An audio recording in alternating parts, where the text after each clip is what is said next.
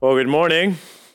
Hey, welcome to Bridgewater. We're glad you're here. My name is Matt. I have the joy of being the campus pastor here. And I just wanted to reiterate what they said in the feed about kids' resources. If you're looking for some gifts this Easter to give out to your grandkids or to your kids, nieces, nephews, whatever, there's some great resources back there. I just wanted to highlight one of them this morning, the Jesus Storybook Bible. If you haven't seen this one, it's got some really cool stories, cool illustrations as it kind of wraps up the whole Bible in a way that little ones can understand. And probably 2 months ago or so, 3 months ago, I got a picture from my wife. She was sitting at her table reading the Bible, and across the room was Jocko, my 2-year-old, sitting over there reading his Bible. And he knows this is his Bible. He runs and grabs it, and he's really interested in the animals that he can find in the Bible currently.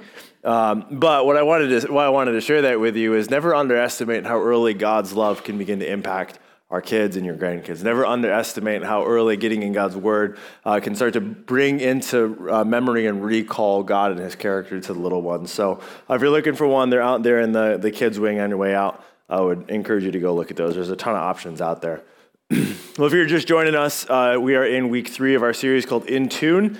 We're wrestling with and looking at what does it mean to walk in a deeper relationship with God? How do we grow to know Him more, to be closer to Him, to have our hearts in tune with Him in such a way that it brings about the life we desire? And so week 1, we talked specifically about what it looks like through prayer and fasting to create space in our life to actually be with God, that God is trying to speak to us through His Word and through prayer, and that we would be able to create space to quiet out the noise and to do that. That was week 1. Then week 2, we said that our problems can so often get in the way of us effectively hearing from God, and how worship helps us quiet the voice of the enemy and raise the voice of God in our life, that we could hear Him, overcome our problems, and find Him. And we've been working with this definition of tune, that we would bring into harmony our relationship with God. We would follow His Word on how to do that. And then tune, that we would to adjust for precise function, intensity, and effectiveness, that we would tune our hearts for an effective prayer life, an effective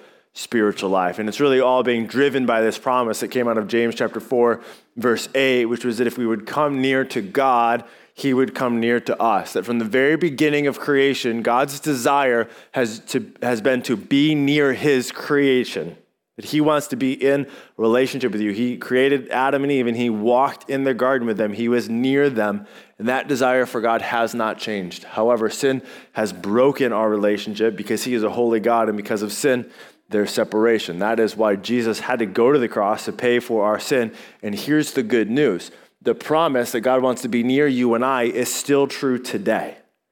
James chapter 4 was written long after the Garden of Eden happened, and God still wants to be near you. We recognize that and say, okay, God, we want to respond to you, and we also want to be near to you because we understand that when we're near to you, we receive abundant life because that's what you've promised us. And so that's what we've been working through this series. And I wanted to bring this verse up to your attention again because we're going to talk about some heavy stuff today. I'm just going to be transparent with you. We are going to be a little bit in your business. So if you're a guest, welcome. Not every week feels like this, but this is how the Word of God works. It reveals things and speaks to us. But we have to hang on this promise of James today because as we talk through this conversation, you're going to have to remind yourself we are having this conversation because we want to draw near to a holy and righteous God. And so that's the conversation this week. In light of that as well, if you aren't familiar with kind of the Christian calendar, this week is what many call Passion Week or Holy Week. Today is Palm Sunday. It's the triumphant day that we remember, or the day we remember Jesus' triumphant entry into Jerusalem, where He was met with fanfare from those who believed He really was the coming Messiah. So that's what today celebrates. But what we're going to talk about today really kind of spans the whole week in concept, because from today until Friday, a lot happened in the life of Jesus and His time on earth. And this coming Friday is what we know historically as Good Friday, although there was nothing good about it until Sunday happened. But this week really is a week of revealing. And so as we contemplate this week leading up to Easter, many things were revealed over the course of this week. In fact, I want to list out a few things to you of what really took place during this week. You see, Jesus during this week was revealed as the King of the Jews. He had been talking about this, and finally there was this group of people that kind of believed it, which is why they laid down palm branches and they celebrated that the long-awaited Messiah had come, and he is revealed as the King of the Jews and ultimately the King of humanity, but this is what is revealed in this week. Also, the disciples were revealed for who they really were. We'll talk about this at length later, but there was so much about who they were and their hearts and their motivations that just became incredibly transparent and evident during this week. Mary and Martha were also revealed for who they were. You see them as perhaps the most courageous, faithful of the bunch. Truth about Judas came out and what his heart was really all about. You also see the truth about Pontius Pilate revealed. You can go to the next slide there. As you look at the story where he basically washes his hand, you see what kind of leader he is. He wants his power. He wants political favor. He wants people to like him, so he never gets off the fence about Jesus. He just pretends to wash his hands like he's guiltless in the whole situation while condemning Jesus to certain death. The truth about the Jewish people came out. They didn't really want what Jesus was offering. They wanted political power. They wanted preeminence. They wanted a king who was going to come squash their enemy, not a king who was telling them to lay down their life for the enemy. And ultimately, the truth about the distant followers of Jesus was revealed. That those who were around and were fans, they saw Jesus go and die a death on a criminal's cross, said, "We're out of here." And they realized what Jesus was asking of them, and they left. And we're going to come back to this story of the Passion Week at the end of our time together. But this list makes me ask a question, and I think it's a good one for us to consider this morning, is what do you do when you find out the truth about someone? What do you do when something about them is revealed? You find out who they really are, and who they are isn't quite who you expected them to be. Now, granted, sometimes this is positive. Sometimes you get to see somebody or observe somebody in a really difficult situation, and you get to watch their character shine. And you get to be impressed and endeared to them because you find out deep down they're a really, really solid person. But then others of us had another experience where the truth comes out about somebody, and that's why you're no longer married to them. The truth came out, and that's why you're no longer in business together. The truth comes out, and that's why you're no longer in that environment. You see, sometimes there's this veil in our life that we hide behind, and occasionally that veil gets removed. And what do you do when that happens? Well, there's kind of four big things that happens in human nature when we find out an uncomfortable reality or truth about someone. And the simplest one is we just start to put some distance there. You maybe all of a sudden can't make dinner on Thursday, or you see the phone call and all of a sudden you're busy, and you just start to put some distance because now that you really know, you're not sure if you want to be too close to that person. Maybe there's some disassociation. George who? Nope, never dated him. Don't know what you're talking about. Huh? Nope, don't recognize that number, right? We just start to pretend like some of those things don't exist. Why? Because we don't want to deal with what the truth revealed. And then there's some shame. It's not enough just to put distance and disassociation. We start to talk bad about them. Did you hear what so-and-so did? I can't believe it. And maybe we take this to social media and we begin to talk about in some tone like we've never been there ourselves or we wouldn't sin like that. So we just start to throw shame on people when we discover who they really are. And then there's kind of the culmination of outrage, that we become indignant and angry. How could they? How dare they? When yet another pastor, yet another leader, yet another organization, it kind of brings in this rage. But let's make this personal for us this morning. What if someone found out the truth about you? Well, what if the veil was removed in your life? What if the inner thoughts of your heart and mind were put on the screen here this morning for the room to see? Now we're uncomfortable. Now we don't like this as much. See, what we need to consider is the fact that we actually do the same thing to ourselves in fear of the truth coming out when we see who we really are that we do to other people. Here's what I mean. When there's a truth about yourself that you don't want to get out, or there's an emotional problem, or you have thoughts and feelings that you hate, what do? Well, you create distance. You begin to put distance between yourself and those emotions. You begin to ignore them. You begin to not allow yourself to feel them. And then you also put distance between you and people. We begin to put up these walls and we keep people at an arm's length because we don't want them to find out who we really are. And so we give non-answers to really important questions. Hey, how are you? How you doing? Oh, we're good, busy, but we're good. How's your marriage? Oh, you know. No, I don't know. That's why I'm asking. But that non-answer, what is it? It's distance. I don't want you to know the truth because I'm afraid of it. And then there's shame. Many of us live in low-grade shame about ourselves. We're beating ourselves up because we can't believe we did it. We can't believe we're still doing it. And so we just kind of walk around with our heads hung low, and some of us can do a better job pepping ourselves up, but it's there. It eats away at our joy. And then there's outrage. Furious at yourself that you did it again. You begin to punish yourself, beat up on yourself. Wherever you are on that spectrum, whether you disassociate and get busy or you just kind of deal with the shame or it expresses itself in anger towards yourself, which ultimately ends up bleeding out onto other people, what do we do with it? Certainly that is not the good and right design in which God has given us. Well, I think what we often tend to do, and I'm throwing myself under the bus here this morning, is we just try to pretend. We put on faces and we do the right things and we kind of know cultural expectations of how to not make too much noise so people don't look too closely at our lives. And we try to fool people. But what if I were to tell you this morning it's not working? Now you might, and we might, have people fooled, but we don't have God fooled. Listen to what David said in Psalms 139. If you have your Bibles, go ahead and turn there with me. We're going to be in a few places, but I want you to see Psalms 139 for yourself. Psalms 139, listen to what David says. It says, you have searched me, verse 1, you have searched me, Lord, and you know me. You know when I sit and when I rise. You perceive my thoughts from afar. You discern my going out and my lying down. You are familiar with all my ways. Before a word is on my tongue, you, Lord, know it completely. David says, man, I might have some people around me fooled, but God knows every thought I've ever had. He knows every motive I've ever felt.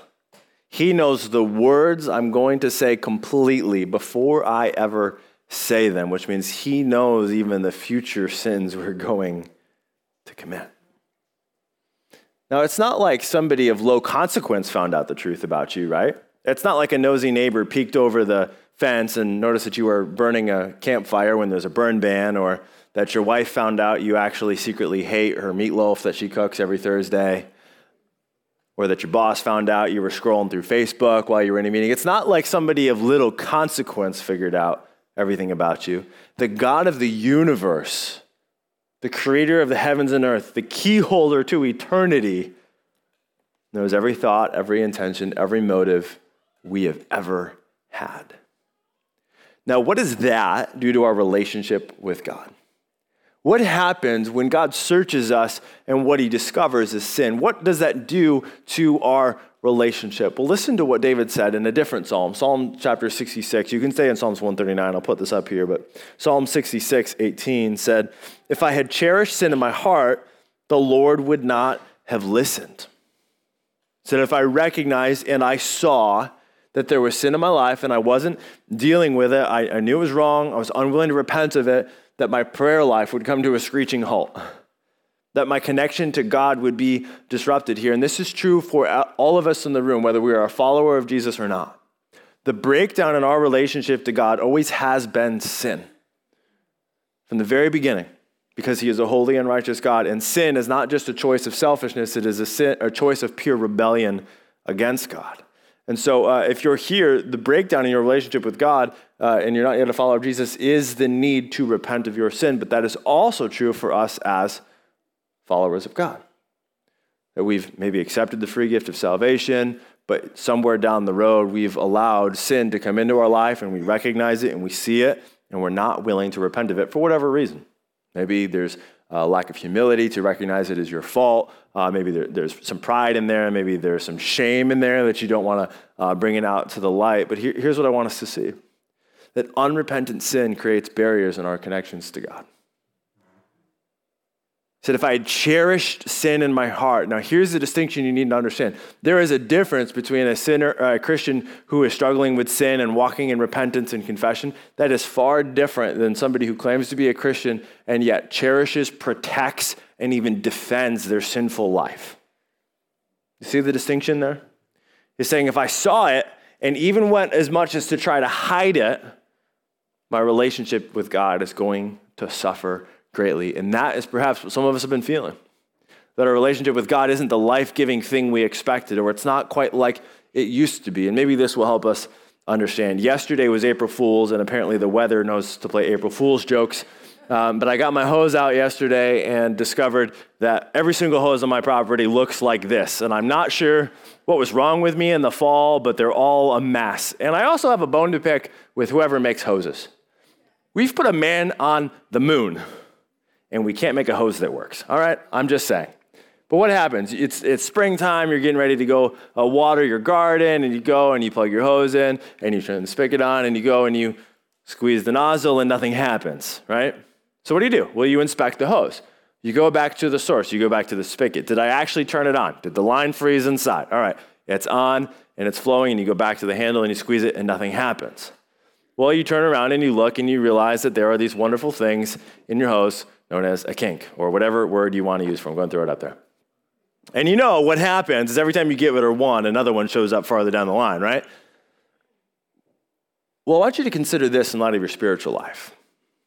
When you feel a disruption in your spiritual walk, you don't feel the life-giving presence of the Lord moving in you, you have to go back and begin to ask the question at the source.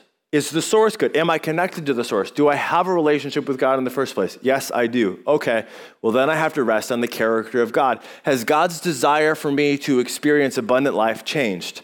No. Has God's desire for me to be free of sin?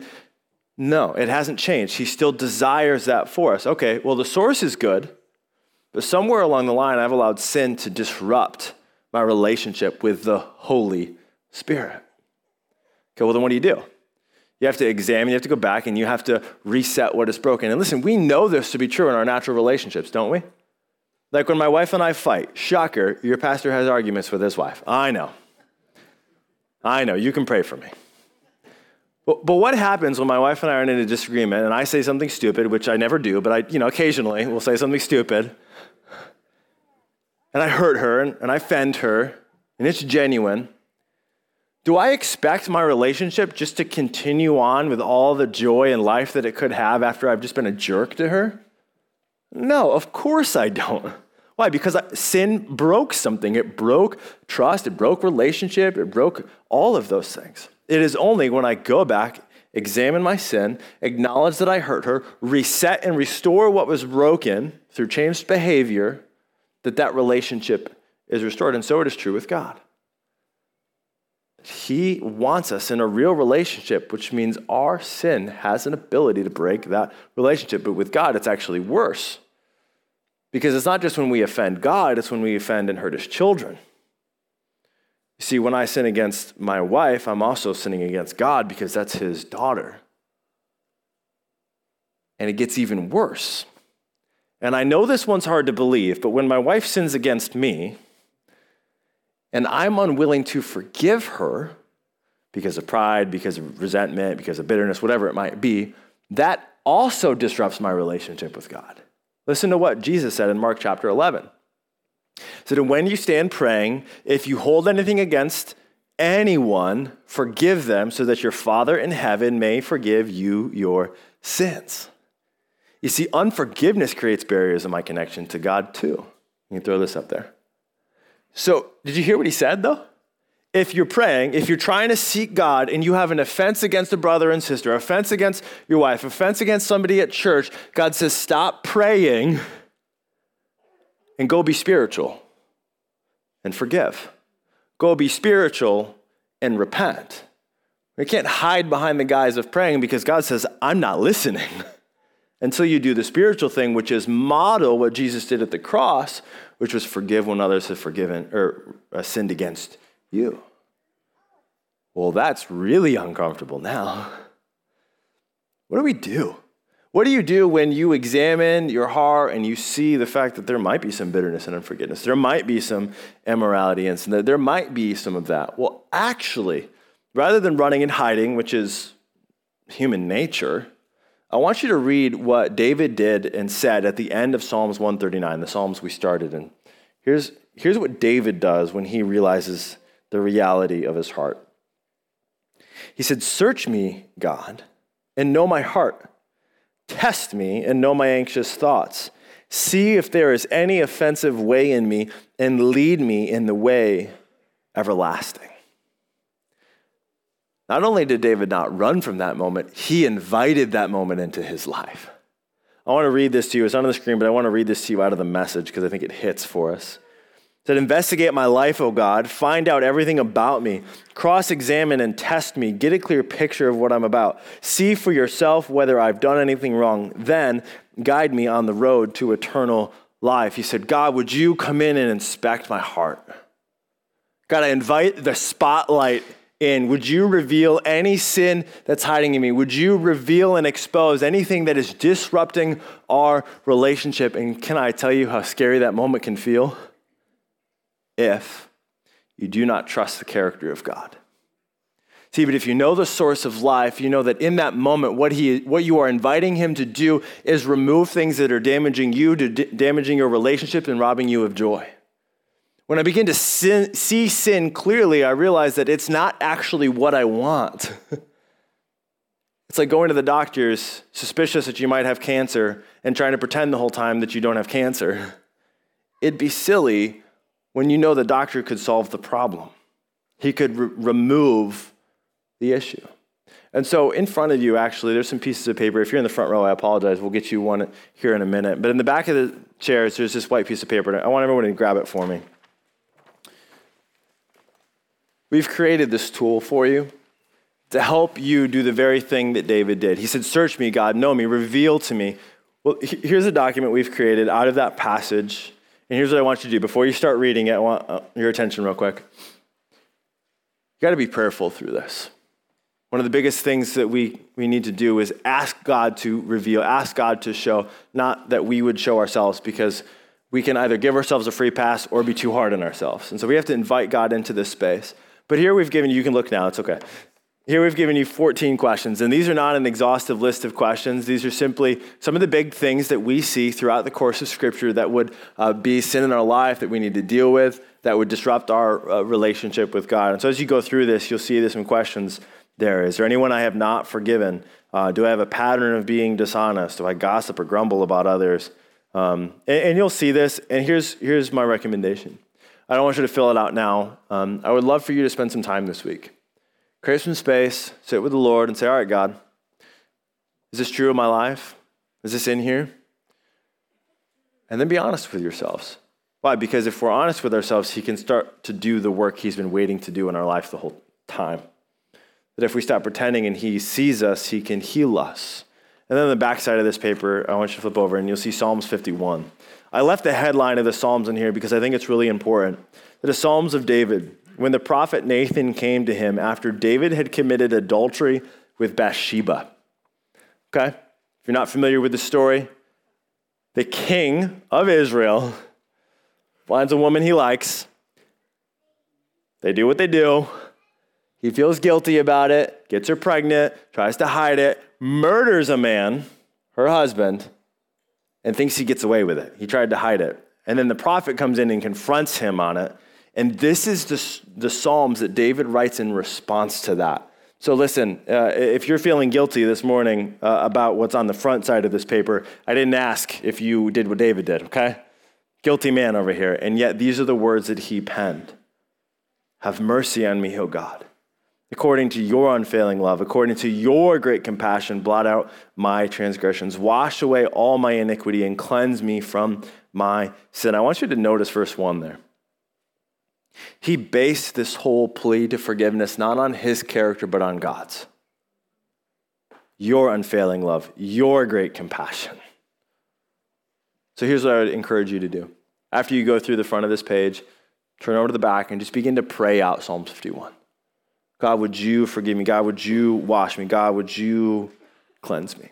And I know this can feel scary, especially if in the back of your mind you already know what he's going to reveal to you.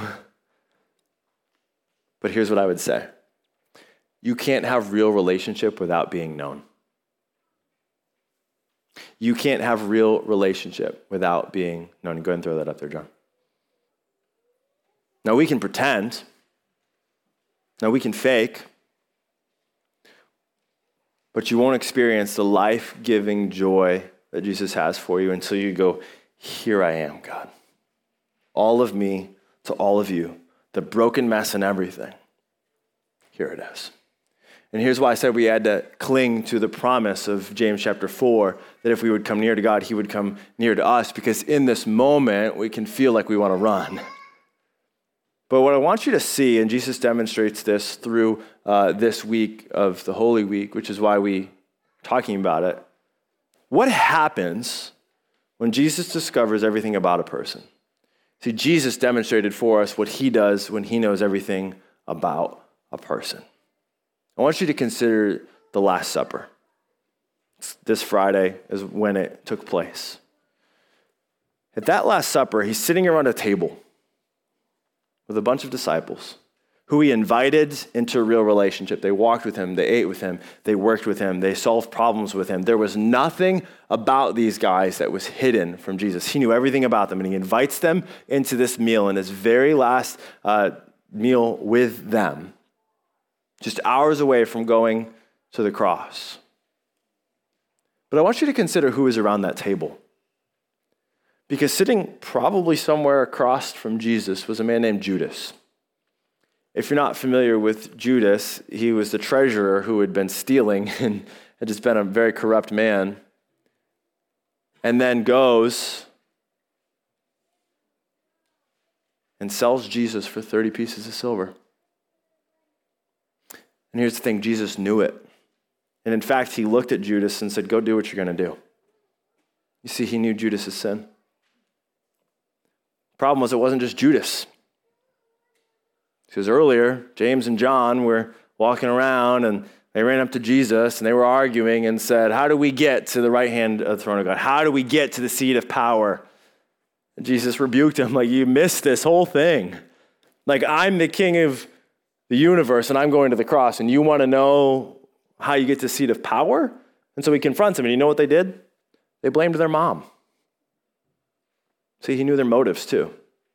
He knew what was really inside of their hearts.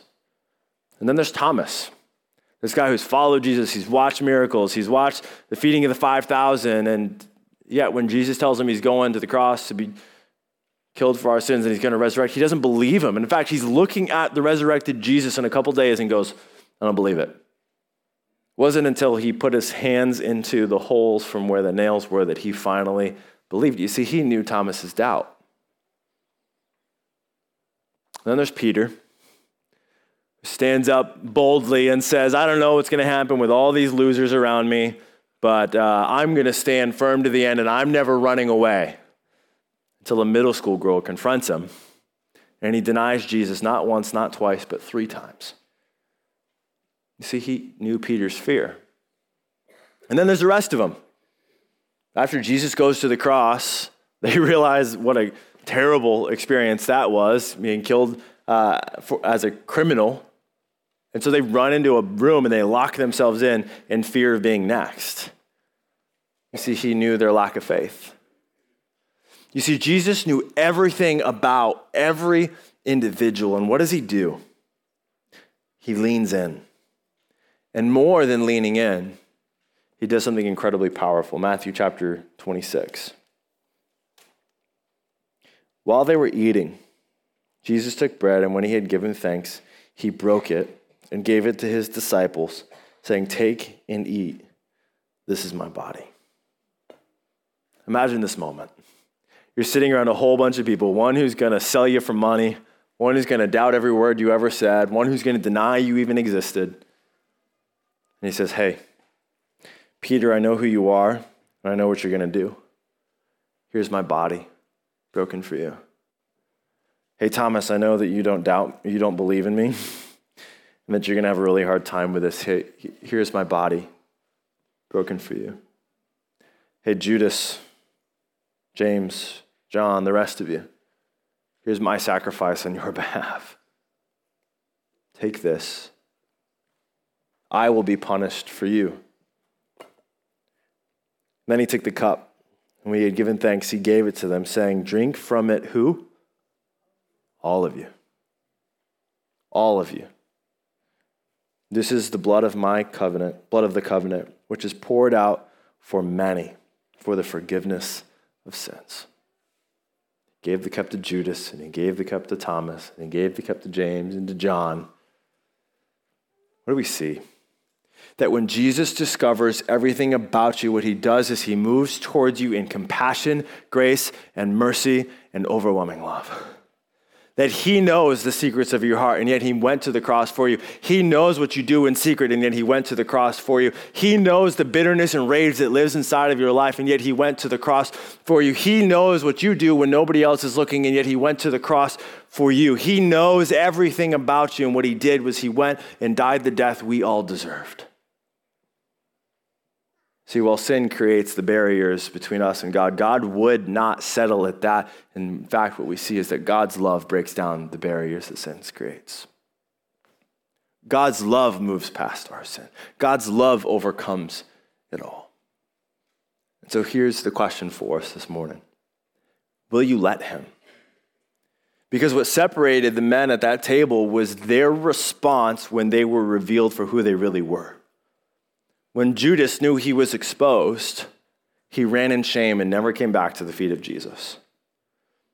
When Peter was revealed for who he really was, Jesus came back to him and he responded to Jesus' invitation to come back. That's the difference. Because we all have sin. The question is, will we let Jesus overcome it and restore us, not only to right relationship, but life and life abundant? Are you ready to let him break down the barriers in your life?